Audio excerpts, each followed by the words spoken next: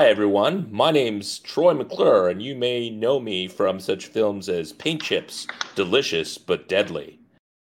But actually, this is Causal Islands Podcast Episode 2, or the audio version of podcasts live in Discord that we experiment with because Twitter Spaces are icky. Today, in Episode 2, we are going to be talking with Strange Loop founder Alex Miller and all of the Papers We Love founders, along with our usual Causal Islands co-host, aside from myself, Boris Mann from Fission, is Zishan, who is enmeshed in all of this stuff. So I will mostly hand it over to Zishan and ask noob questions, because this is going to be my first year at Strange Loop and Papers We Love, and I'm super excited. Take it away, Zishan. Yeah, all right. Yeah, cool. First year of I guess say last year, which is this is an interesting thing we'll talk about. Um Boris, before we get into some questions and stuff, yeah, I guess people can ask things as quickly as you want as we go here. So just raise your hand and we'll make sure you get a chance to speak and ask questions as people join up. Yeah, hello everybody. Hello, I'm really excited to have the Papers We Love crew here, the people that I've known for way too long, and then Alex Miller, who now I feel like I've known for for a long time as well. So I think maybe to start things off, I think this would be good and I'll point to Alex first here. Maybe a little bit of history of Strange Loop, and then we can do a little bit on PWL and then how these things all kind of met together. So, Alex, do you want to give us a little bit of the how we got here? Sure. Hello. Yeah. So, Strange Loop. I'll try to give you the medium description, because not the short or the long, but in the middle. Right. I had gotten interested in functional programming and dynamic languages and NoSQL databases and things like that. There were not a lot of great places. Well, there were a lot of very fragmented places in St. Louis to talk about that stuff, and I kind of pulled them all together into one big tent group called Lambda Lounge, and it was like regularly 50 to 100 people meeting every month. And so I was like, well, this seems like it could be a conference, and there's no like cool conference in St. Louis, and why doesn't everybody come to my town and have a conference? So that was kind of the spark of starting a conference. I thought I can surely get together 150 people to come talk about software for 2 days or something like that. And what was the first year of Strange Loop? 2009 was the first year. 2009, right? And so, how many people did you have that first year, if you remember? So I planned for 150 and I had 300. So clearly there was interest. Yeah. And then what at the most you've had now over 2000? Yeah, I think 2017 or 2018, those were kind of the peak years, and I think our max was probably somewhere around 2200 or 2300, something like that. I had no idea. Success. I thought I was heading into a cozy little 250 person conference. No, we'll be 1700 this year. So yeah, that's yeah. I think that's showcasing of the success, and obviously we'll get more into general conference stuff. I guess just maybe a little intro. I'll let like David or Darren do it since I'm kind of co-hosting, though I can jump in. So I think there's obviously an interesting mesh and combination of when Papers We Love. We started doing the conference with Stranger, but I think it was 2016 the first time. But Darren or David, do you all want to give the first like a little intro to Papers We Love? So it was myself and Darren and Zishan and a number of other people were at a small web development agency in New York City in 2014, I think it was, or 2013, 2014, in that range, trying to do an internal papers reading group. And if anyone's ever done that at a small company, you know that it's hard to maintain interest when you have 30, 35 different developers, all of whom have various, day job, they're working for the actual company. They don't necessarily have a chance to sneak out and read the papers as well. So we did a couple internally. They were, sparsely attended. People wanted to be able to join, but didn't have time.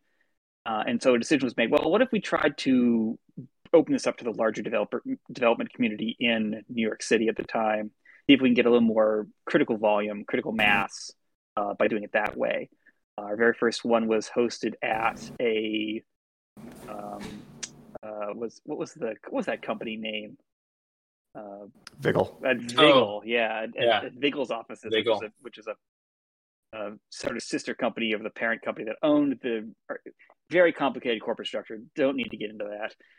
And we had Michael Bernstein do a talk on was it the Unified Theory Garbage Collection? I seem to recall correctly. Yep, that's right. Yeah, right. Unified. Yeah, Michael Bernstein, whose name will come up, I think, throughout these histories. And was on the first episode of this podcast last week. On the first podcast, and then things kind of took off from there. I think within a month we had some folks in San Francisco reach out and said, we want to do this too, launching Papers We Love 2, TOO. And then other places started reaching out and saying, hey, we want to host one locally. Can we do that? And we said, I guess so. And from there, an international movement was born.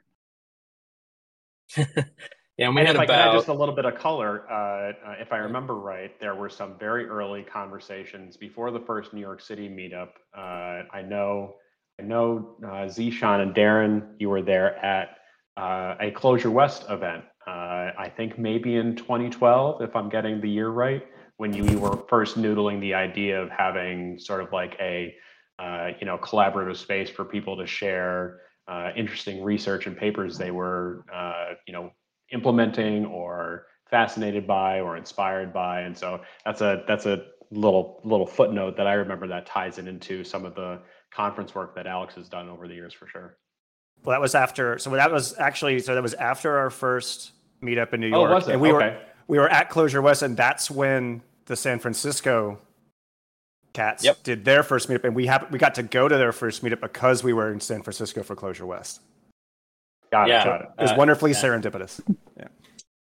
Yeah, it's really amazing, and I think at the highest point, to highest points with numbers, I think we had 30 plus-ish chapters at one point, kind of normally having meetups in a month. And this is obviously a time too, like the Lambda Lounge stuff Alex mentioned, like the days where meetup.com was like everybody was joining meetup for various things. I was just telling somebody here at Carnegie Mellon about meetup.com, and they were like, what is that? Maybe that's, I don't know, that this showcased how things were different at a different time. It's certainly a shell of its former self now. That's easy to say.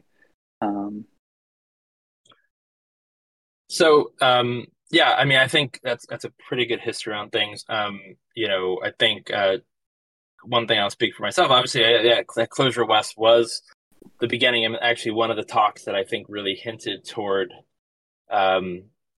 where we wanted, I started going to Strange Loop and stuff as well. But one of the talks at Closure West that I remember that kind of really fit, the Papers We Love mindset as well, was Alex. You had John Hughes, I think, keynote that Closure West of that year that we went. And, even though it was a closure conference, you had this, person, John Hughes, who was not necessarily affiliated with this language, but talking about quick check and papers and all these really awesome things, talking about it from a much, from, I guess, like a higher abstract level of this work and how people use stuff. And obviously he was talking a lot about the Erlang quick check stuff that he was working on at the time. How, like, in going from, you already had Strange Loop by that point, but I guess the question I have for Alex here to start is, how did you see Strange Loop? How did you begin to morph Strange Loop from kind of its early Lambda Lounge days into like what it became in 2017, 18 when it got really big, and then to now? Like, how did things get kind of change? Because obviously from a speaker's perspective, it really did. Yeah, I think the Dirty Seekers, it's always been what I'm interested in. So plus maybe a few additional things to make it a little more broadly marketable. But really the bulk of it has been topics that I was interested in, and I didn't really try to work too hard to get outside of that. It seemed like there were enough people that were interested in that. But definitely programming languages and databases were both things that I was involved in, interested in, talking about a lot when it started. And it was also just a unique time in the industry when people had open minds more so than they did before or after. And so I think that's the reason it had resonance at the time. And then I think we've added topics that seem like we've tried to continue talking about topics that are sort of edge topics. So, I think we've added more security content, more AI content, things like that over time. Can you, I think labeling those as edge is interesting. And I also, you kind of glossed over the ways to make it marketable. Can you maybe expand on that a little bit? Well, yeah, I mean, initially I had this feeder audience in Lambda Lounge, so I knew there was an audience. Like I knew 150 people who were in the market for content around emerging languages and databases. So I knew that was at least a big enough market to have a conference on. So I think that's the core of it. But right. So being marketable was really just like know your audience. You're like, oh yeah, there's 150 super interested people in this. So probably there's n times 150 that if we put it on, will come on out. Yep. And that was borne out. I think, I mean, and I'm sure that you feel this pain very closely right now, but I've launched 3 conferences and helped out with several more. And the first year you do a conference, you have to over communicate literally you have to tell everybody about it 10 times more than you think you should have to. You guys just having launched this, I'm sure feel that immediately, but that first one is hard. And the way that I marketed it, I mean, this was the heyday of the early Twitter, I would say. And so I did a lot of that. Right. And I did a lot of actually traveling to user groups within a 300-mile radius and talking and then doing a little spiel about Strange Loop at the end. And those are the 2 things that I did to market it, really. Yeah, that's awesome. It's very interesting that you had the Lambda Lounge feeder there of like, I know there's at least 150 people within driving distance who come to a thing regularly. I can at least bank on them showing up, probably. Yeah.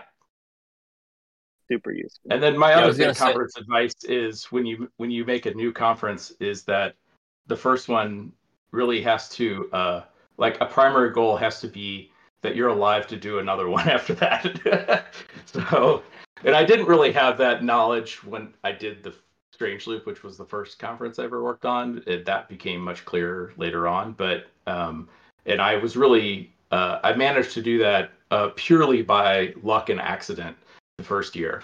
And if I had made some different choices, it might have, I might have ended up in a much different place and never done another conference. But it was mostly accidental. But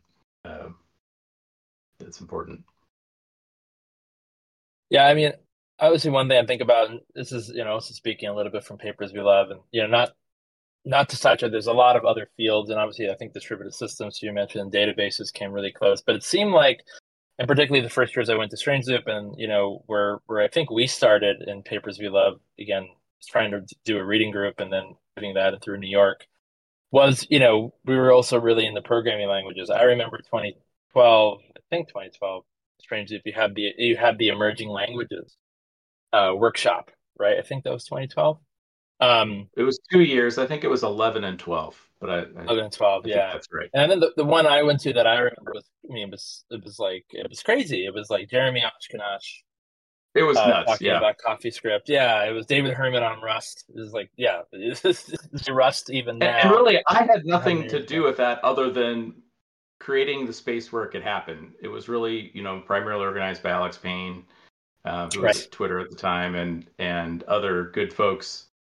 And I didn't get the speakers. I didn't run it. I didn't plan it. All I did was incubate it as an idea. And that's something that we have done throughout the life of the conference. And it's always been a really nice thing. And that's how I got into the Papers We Love thing, is I hear people pop up somewhere and say, it'd be cool if there was a place where 50 people could talk about this weird niche thing. And I'm like, oh, that's adjacent to Strange Loop. I think people will come out for that.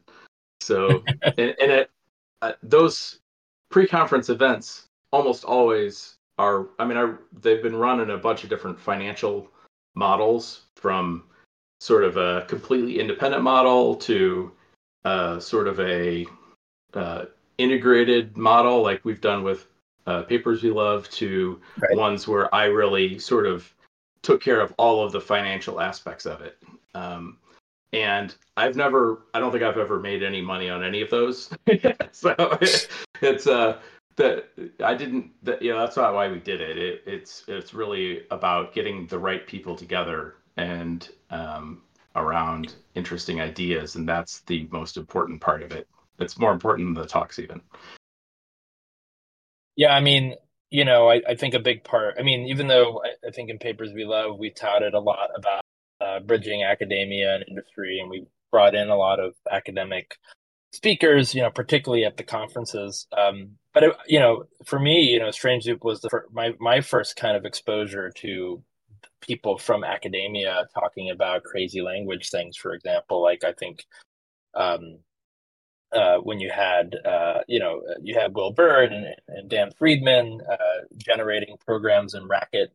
That was, I remember, one of the earlier when I went. And so to me, it was like that actually really inspired a lot of the Papers We Love stuff, because we were seeing, because there was two ways, I think when we started Papers We Love, it was about people in industry getting guided up through papers and through themes and research. And then it was like, oh, actually academics actually want to talk about other work, referential work, or work that inspired them. And they want to have that opportunity. And so you had both I'm an industry person who came across these papers that changed the way I thought about things, or changed how I built something. And then you had, academics who were like, I really want to tell you in more detail to this different kind of audience that I don't get to typically speak to, about why I think my work or work that has influenced me is actually important, right? And so that's kind of how it seems like the synergy of these things kind of came to be, right? And you were already kind of doing that as Strange Loop, but I think was new to me, for sure. Who, had been in school for other stuff, but never computer science. Yeah, that was always the goal from the beginning, was to bring together people who are in industry and people who are in academia, who I was talking to on Twitter, but lived in very different worlds. Mm-hmm. I thought having them talk together would probably be useful in both directions. And plus an additional sort of dollop of things that were inspiring, weird, arty, humanities, that kind of stuff. On top, to me, is that's what makes it an interesting conference, and that's why Strange Loop is like that. It's one thing we've talked about a lot in the Papers We Love sphere as well, of sort of what drives a lot of us as organizers, easy for me to say, to sort of be interested in computer science papers and do this work. Because I think of all the four of us on this call, anyway, from papers, none of us have CS backgrounds. I think that's correct, Darren. I know you have a master's in sculpture. Zishan, you went to film school. I just have an undergrad in English. I think that's correct for everybody. We didn't say Chaz. Chaz, I don't actually remember. No, I'm a degenerate dropout. Oh, there you honestly. go. Yeah, none of us have any CS backgrounds, and yet we're here working on, we're working in industry, and then I think it's probably too strong to call it. I can't think of the name for imposters. It's too strong to call it imposter syndrome, probably, but I think there's a big interest in feeling that we do this stuff with tools and jam together libraries and all that, but like you can feel the ocean beneath your feet. And you want to understand more of the roots of what you do as a for your day job type of thing. That it drives, I think, a lot of, at least my interest in computer science papers. I don't know if there's a question in there. I think it was more of a comment. Well, I think there's a piece here definitely about credentialism and some of the discussion around academics versus non-academics, and in general,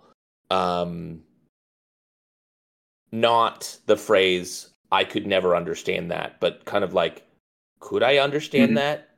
Question mark. Because the path really has been thought of as well, you need to go to computer science to understand these things. I have a computer science degree, but I am usually the less technical person because I went down a path of talking to humans and doing producty stuff and community and events and other things like that. And I also went to school in the mid-90s where you could graduate with a computer science degree without knowing how to program. Right, yeah, back when it was more of an EE thing, right? Almost. It was well. This was some of the challenge. I was there right at the turn of that, where programming, like most of computer science, was algorithms, and that was the work we did. But we ended up in the early foothills of like learning OO design patterns. I had a software engineering emphasis, so I ended up doing a bunch of programming. But I graduated with people who didn't. And then in industry, and this is like the foothills of Web 1.0 or the peak of it, was a bunch of people who didn't have programming backgrounds, like EEs, where we're like, but you don't know the algorithms. But everybody just slammed together whatever they could because the demand there was to build things. And of course, at some point, you want to bring the academic theory back around to people who are like, okay, but this is not a Python toy algorithm. This is what the limitations are of this in the field. And I think it's really important to bring those things together. Right, going from ad hoc knowledge to something with more of a foundation in knowledge of what the actual physical limitations, like what the information theoretic limitations of your systems are, as opposed to just merely, well, this library does XYZ in this time span type of stuff. Yeah. Exactly. Right. The theory of O log right, whatever. And then the like, okay, but can we actually write code that does this given the limitations of databases, bandwidth, processing power, etc. Yeah, I was going to say to that too. I think, one thing that Alex mentioned as well. I mean, we talk about the academic computer science part, but the weird part is something we also try to keep in papers we love, or look at fields that don't get as much broadcast, I guess, over more of the typical things of what people get into. Chaz always, when we're curating papers we love stuff, Chaz is always like, yeah, but like try to focus on something different even from the computing aspects, right? So that's where we brought in like people who've done music analysis stuff for other stuff, and even people from fields that are not academic who have somehow mashed together a bunch of different ideas and a bunch of different themes to put something together that's really unique. And Strange Loop always have those great talks with have like live performances, things about audio, things about visualization, and various forms of things. That's something that I think also not having, for papers I love people, at least maybe not having computer science backgrounds per se, we're also really interested in like what are the other mixes of things from people from different groups and different sets of work, right? I think is really important. I don't know if you're going to say something, Chaz, to that. Say that out loud. Go ahead, Chaz. No, I was just going to say, in terms of towards what Zishan was saying about the, to a certain extent, emphasizing interdisciplinary touch points of computing and the technologies that we use. as Zishan was saying, I'm often sort of knocking around, sort of agitating about logic programming is great and distributed systems are great, and I love all these things for what they are. But and you see this coming more to the fore with the obvious impacts and influence that like artificial intelligence and the training regimes that go into those sorts of systems and what the outcomes of those imply to access to those technologies and implicit and inherent bias because of different training sets, et cetera. So there's all kinds of different tendrils that you can explore about how technology interfaces with sociological factors, Yes. Public policy, legal and sort of extra legal factors about the impact of different technologies on civil society and stuff like that. So, and I have to just in terms of tracing back the lineage of where that interest from me comes from, a lot of it is from my experience with a conference that is now defunct called Theorizing the Web, which had a great run in the same timetable as when Strange Loop was really peaking, I would say, in terms of its reaching out for like the really out there sort of avant-garde technologies in sort of the mid-aughts. Theorizing the Web was kind of doing the same, but reaching towards where those interconnections lie between technology, sociology, effects on communities, public policy, privacy, and all those sorts of topics. Was run by a couple of people that did like a staff sociologist for Snapchat and around a lot of the first waves of the controversies around Facebook and the impacts that social networking and social media had on society, families, teenagers, et cetera. And so that community really focused on where those seams lie between technology and sort of everything else, if you want to demarcate things that way. And I always wanted to try and bring that over as much as possible into the more technologically rooted communities that I was in, just because very often there's an absence of even awareness of the non-technical impacts of the things that we work on when a lot of the focus is just on solving interesting problems, building worthwhile companies, having good working environments. But there's this generally a pretty vast expanse of relatively unexplored territory, at least within what is generally constructed as a tech conference, quote unquote. Yeah, I think that's a really good point.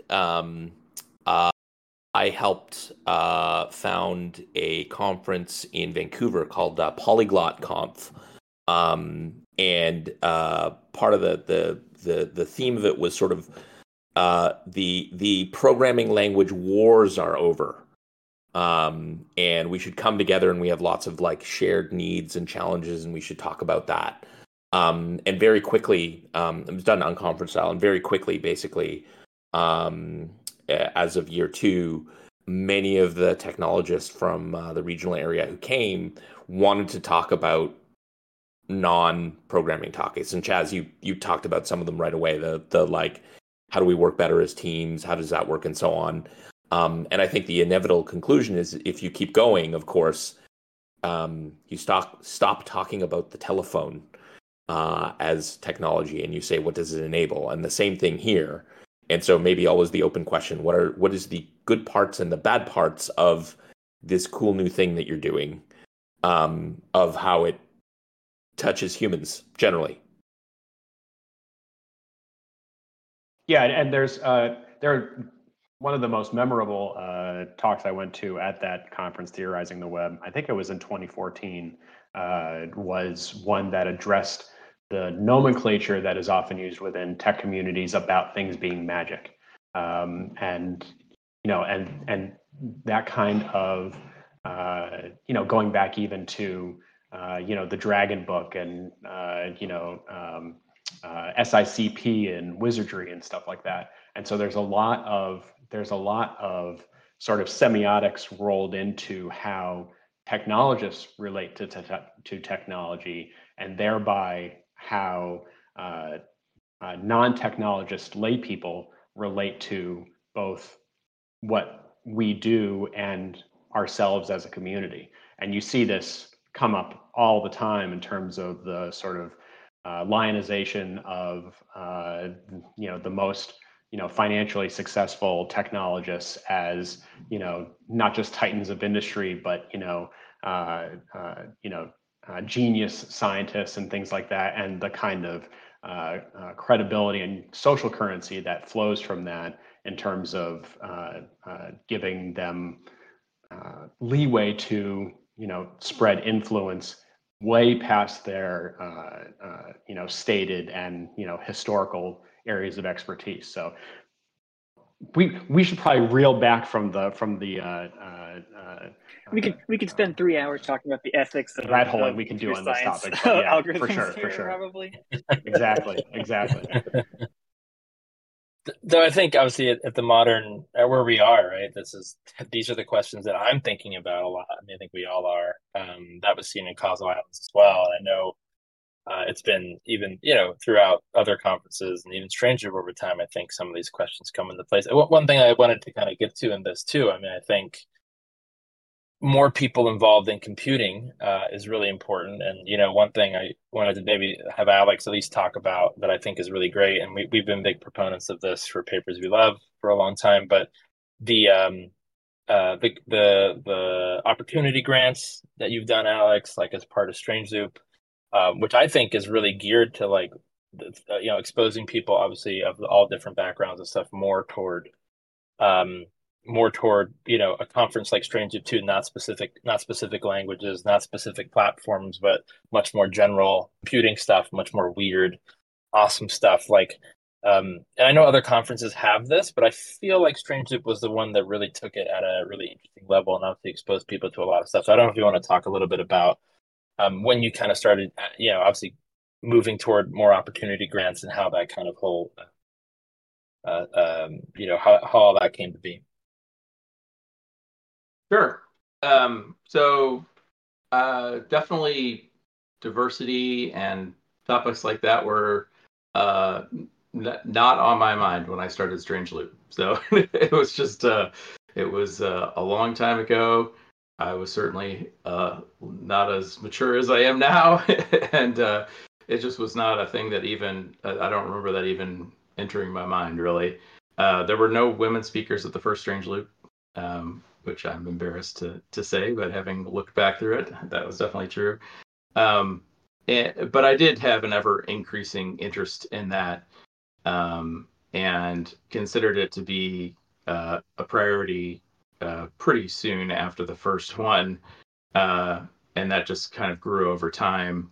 And I remember clearly I was spending some Saturday morning working through a bunch of Strange Loop stuff, and I was just going through each speaker, like checking all their stuff on the computer and doing all that stuff. And my daughter was kind of watching me, and she was, I don't know, probably 7 or something at the time. And she's like, "What are you doing, Dad?" I'm looking through and verifying all the speaker stuff. And she's like, "Why are they all men?" It's like, okay, well, that's a pretty good point. So out of the mouths of babes. So it was something that the opportunity grants was a way to sort of proactively change the ratio of what was happening at the conference, and not just get people that had the money and the access and the privilege from having been at these big tech companies for a long time and all that, but to allow people to come to the conference that could not do that otherwise. And it seemed like once we started to get to a certain size, it was clear that I could raise money to do that, and that I was making enough money that I could support that directly.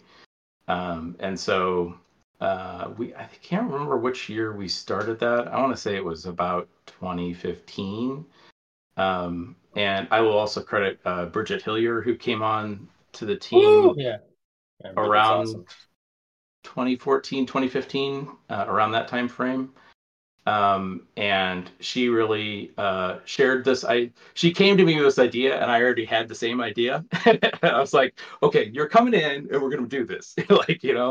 And so we figured it out. And there were a couple of the big years there where we had 2,000 plus people, where we had over 130 people, I think, that we brought in on opportunity grants. So that's like 130 tickets, and it was travel for a big chunk of those people. So it was hotel and airfare. So it was a lot of money. Like it was, $40,000-$50,000 of, travel and hotel and all that kind of stuff. But that's not a crazy amount of money to raise with a conference of that size at that peak time. So it worked economically. And then we got involved with Project Alloy, who was trying to do the same thing, but kind of a bigger industry scale. And we kind of worked with them for a while. We're not working with them at this point, and I'm not really sure what's going on over there right now. But it's just the pandemic was rough in that area. So that kind of broke the model a little bit. Numbers, so we're a little more perspective. That's as many people as you expected to have attend your first year, isn't it? Yeah. And so the amazing thing was that what we have seen is that people who come on the grants, and I mean, it's not obviously everybody, but people who come on the grants, they come back 2 years later, and they are at some company and they convince them to sponsor the conference or to sponsor the opportunity grants, or they come back and they're a speaker at the conference, which we've had a bunch of times. One of our keynote speakers here this year, Taylor Poindexter, was a grantee many years ago. So that's awesome. Like that kind of, you see it, you see the sort of, it takes 2 or 3 years to see the echo, but it was huge, and it just changed the whole feeling of the conference in terms of who's allowed to be here. So it was a big signal. Yeah, I mean, what I want to like now, and one thing, and I've been to other conferences, some specific language ones, of course, and academic ones a lot more now. But for me, when I think of Strange Loop, I think it's, it's like all the, especially, as you said, 2014, 15 going forward, all these aspects to put together a good conference, which is, especially for people who are not there, like really good video and audio, the captioning and accessibility stuff, the stuff that, White Coat captioning and stuff has done, and like all the cool, amazing, it in itself could be a talk, how they do captioning. It's really amazing, and obviously a really good point. Obviously, opportunity grants. Like now, it's like as we move into a world where people might have to run. Who would run the next kind of conference in this way, or this kind of general way, or even conferences are there. And I think conferences have done pretty well. Bang Bang Con has done a lot of great work as well in the space. I think most conferences have kind of the underpinnings of all this, but I probably hadn't seen it all come together like it had Strange Loop, and obviously we took advantage of that stuff when we were doing PWL, or as we've been doing PWL with Strange Loop. But to me, it's like if you're going to run a conference now, obviously it takes some money, of course, but these are all the things that you really need to have and think about, right? With accessibility, diversity, and then how do you actually make these things happen, right? Instead of just saying it. So yeah, I guess kudos, but also like it's kind of amazing that that's the pinnacle what I think of now, at least for me. Well, I mean, I don't know if it's pinnacle, but I think we could do better still. But I think we did. Oh, 100%, 100%. Right. Strange Loop contributed to the industry moving in a different direction there, and so I'm proud of that. And I'm proud that some of the things that we were one of the first people to do is now considered sort of table stakes for a lot of cases. So that's good. I mean, I think we've moved the expectation window. So I'm happy about that. And the other thing that we did back in that time frame was we consulted with Ash Dryden, and she put together a list of, I don't know, 140 suggestions for ways we could, improve the diversity of the conference. And Bridget came to me and said, "Okay, which one? We got this cool list of things we should do." And she said, "What do you think we should do?" And I said, "Well, we should do those."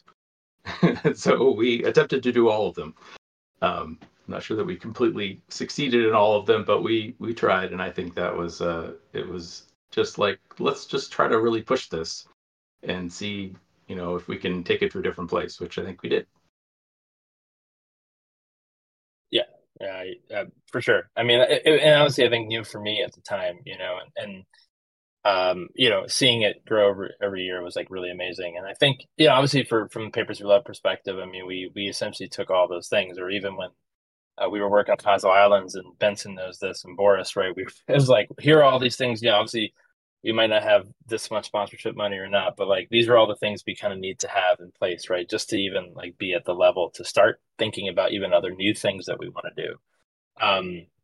Yeah, and so it kind of maybe gets to, I don't know if it's skipping too ahead, and Boris, you can tell me if that's wrong, and I also want to see if anyone in the audience has stuff, but kind of gets to, I think, the questions toward this is the last Strange Loop.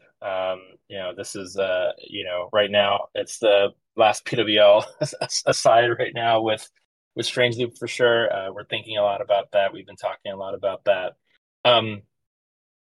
Where do you, I mean, and this is a little bit of the question, where do conferences go now? Obviously there's hybrid pieces, which I know are very messy.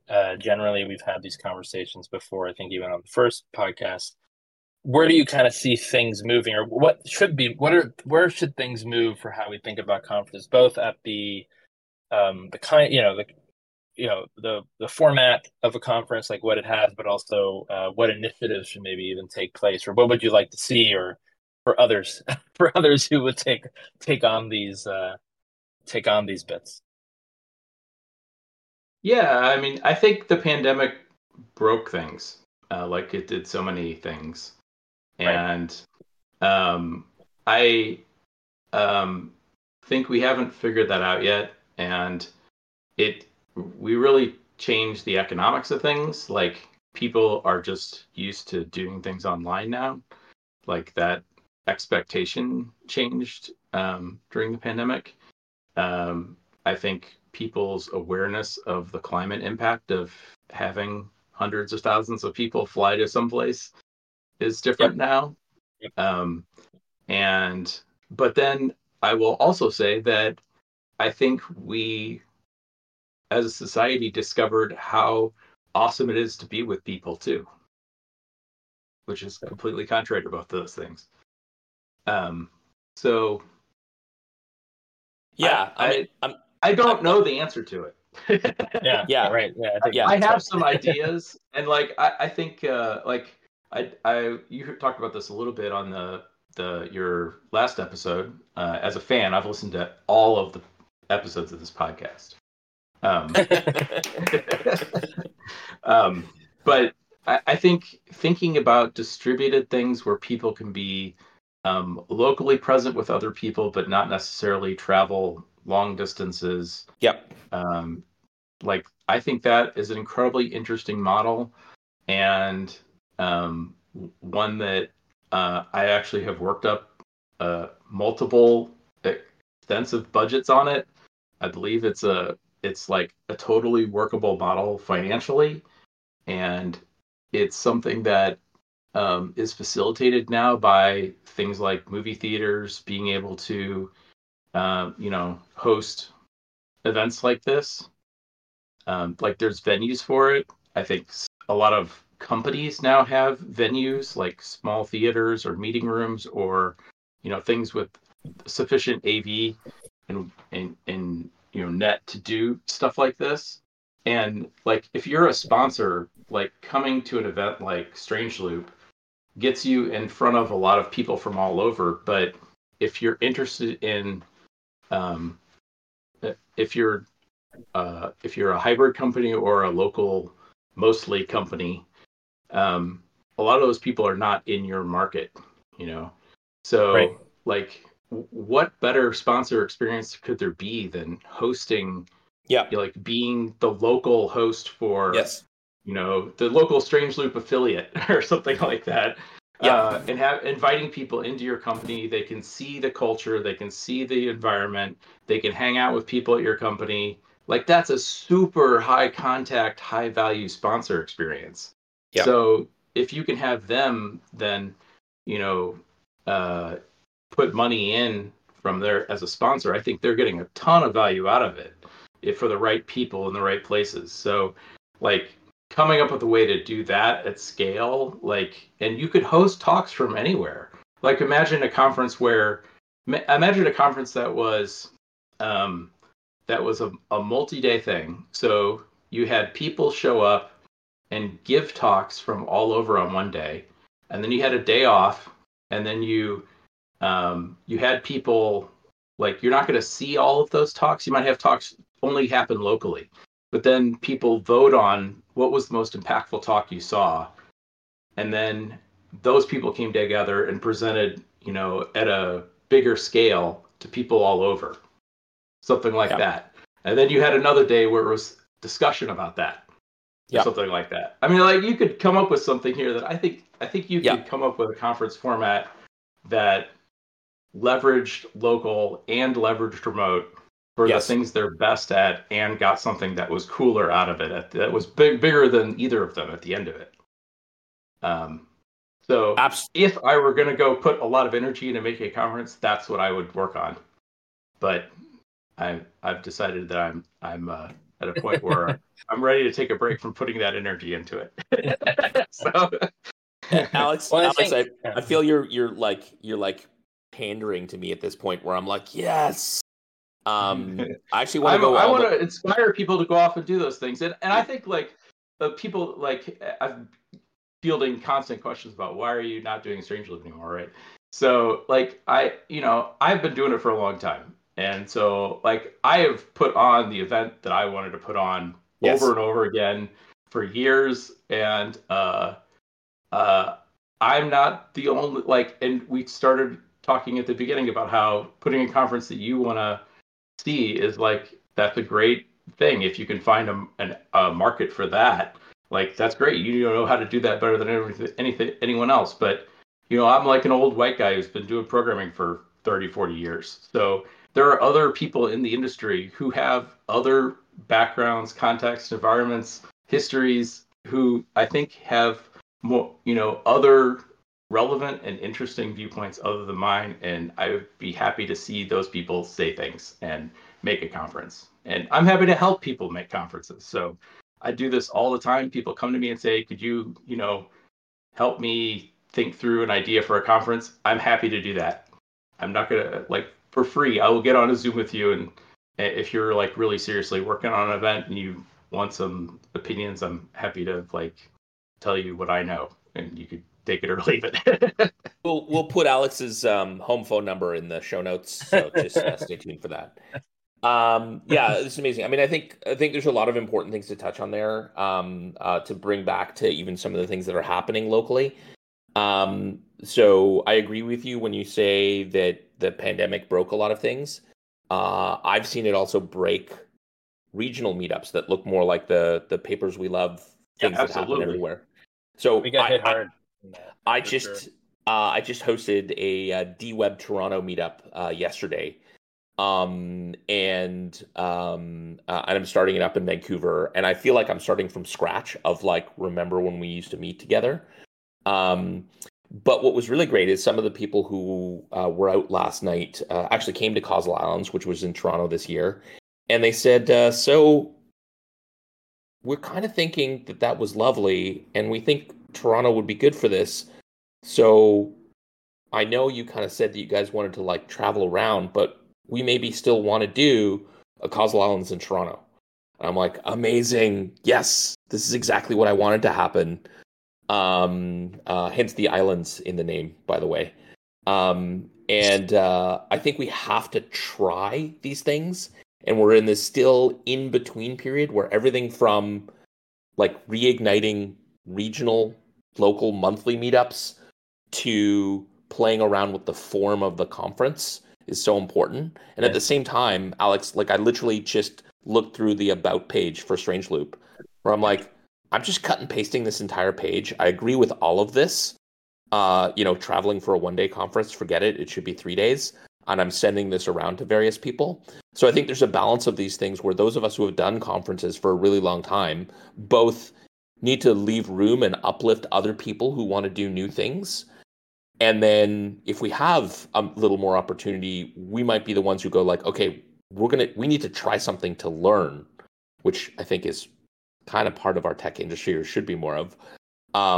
Which also, of course, means that you need to find good partners on the sponsorship side who are like down for, we're going to try something new. Yeah, I was going to just add to that because I think Alex, and I know you've said a lot of these things too, Boris, right? Are hit in the right direction.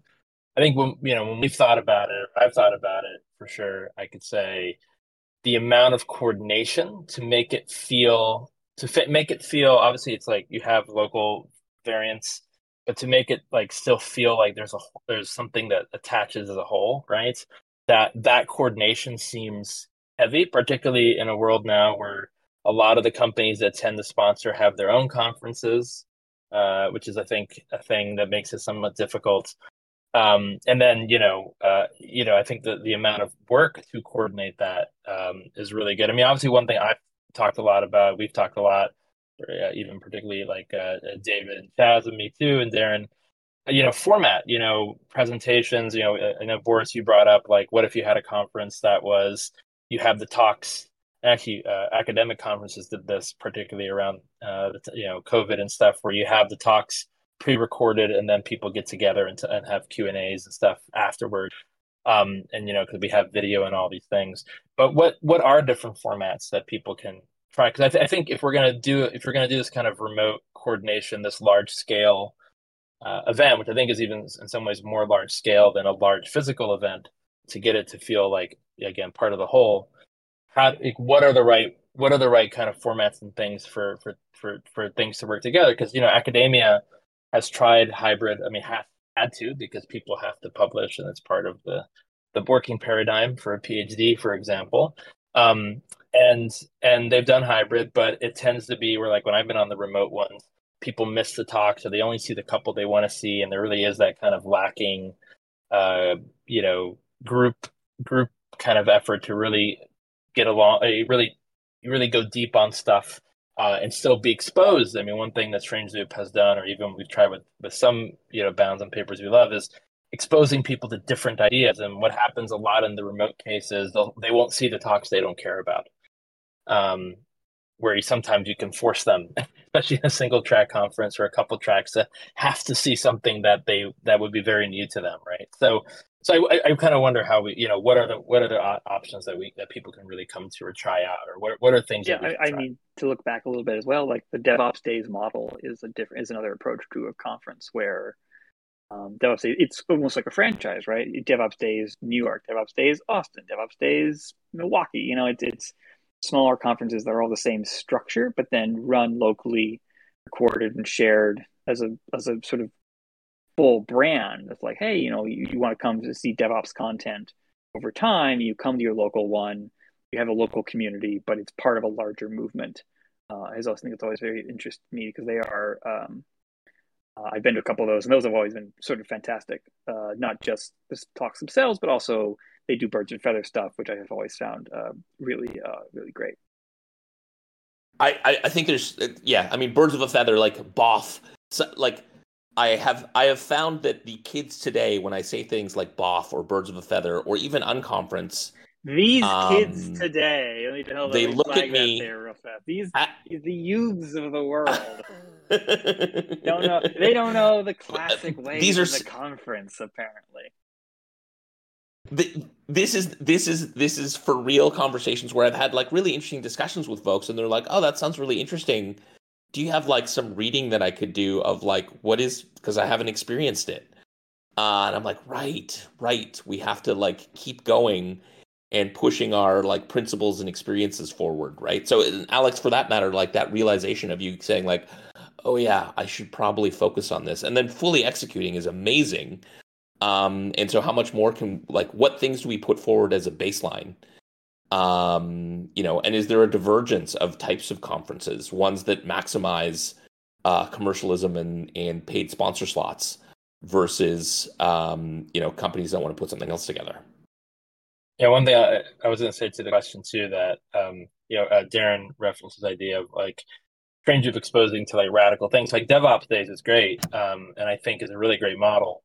But it's very much in tune with people who are working jobs in tech, right?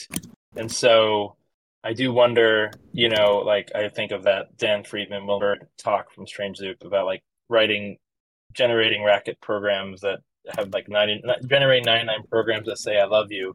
Where is there room for that? Are you going to get enough people together to be exposed to those kind of talks, or talks about like we had Jason Hockman at Papers We Love talking about beat synthesis and stuff like this? Like, are people going to I think exposing them to that maybe is harder, like that generality, that kind of radical change or things that you would never expect. That's maybe the hardest part, where you can probably do really well with a very confined kind of view on things that really help people in their current roles, their current positions, and where they're trying to go. Right? Maybe, I don't know. I'm just kind of throwing that out there. Sure. Yeah. I mean, it's all about positioning, right? DevOps Day is very good at the thing it does, but maybe the structure could be lifted out and used around a different topic. I think it's not exclusive to working DevOps engineers, as much as they would probably hate the term. Even every DevOps Day has a talk in which someone goes, "Well, DevOps is not a job title." So it's they have those interests too. It's not just here's how to run Puppet better. Those sorts of topics always come up. Anytime you have practitioners working together, you have people who want to talk about what does it mean to do the job. So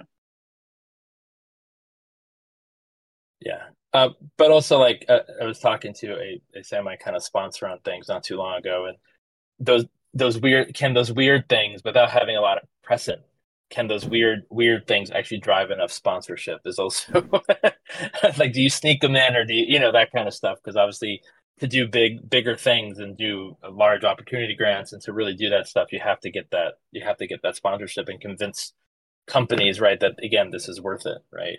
Which I think Alex did really well with Strange Loop, but it's always like a hard thing, I think. Or you have to charge more. So right. Amazing. Well, this has been lovely. Thank you so much for joining us. I'm really looking forward to my first Strange Loop and my first Papers We Love. Definitely, I think a lot of this discussion is, things they are changing, but at the same time saying, we figured a couple things out, and let's inspire a bunch more people to do more of the good stuff. Really look forward to collaborating more with you all and sending a ton of people to Alex's Zoom room, where 1,000 conferences will bloom. That's a good tagline. Yeah, and I think, as the group of Papers We Love, I would say a huge thank you to Alex for having us be a part of all of that for 5-6 years now. So just want to call that out. Well, I mean, I'll turn that around and say that when we first started talking, like, it was clear to me immediately that you had a lot of shared vision that with what I was doing, and so it was not a hard decision. And you have to always walk into these partnerships with an optimistic heart, and hope that the other party is good to work with and executes and does what they say they're going to do, and you always have. And so that has always been very easy, and it's been a no-brainer to keep working with all of you. And I've really appreciated what you've brought to Strange Loop over the years and what you've done outside of Strange Loop. So I'm an enthusiastic supporter from that perspective. Awesome.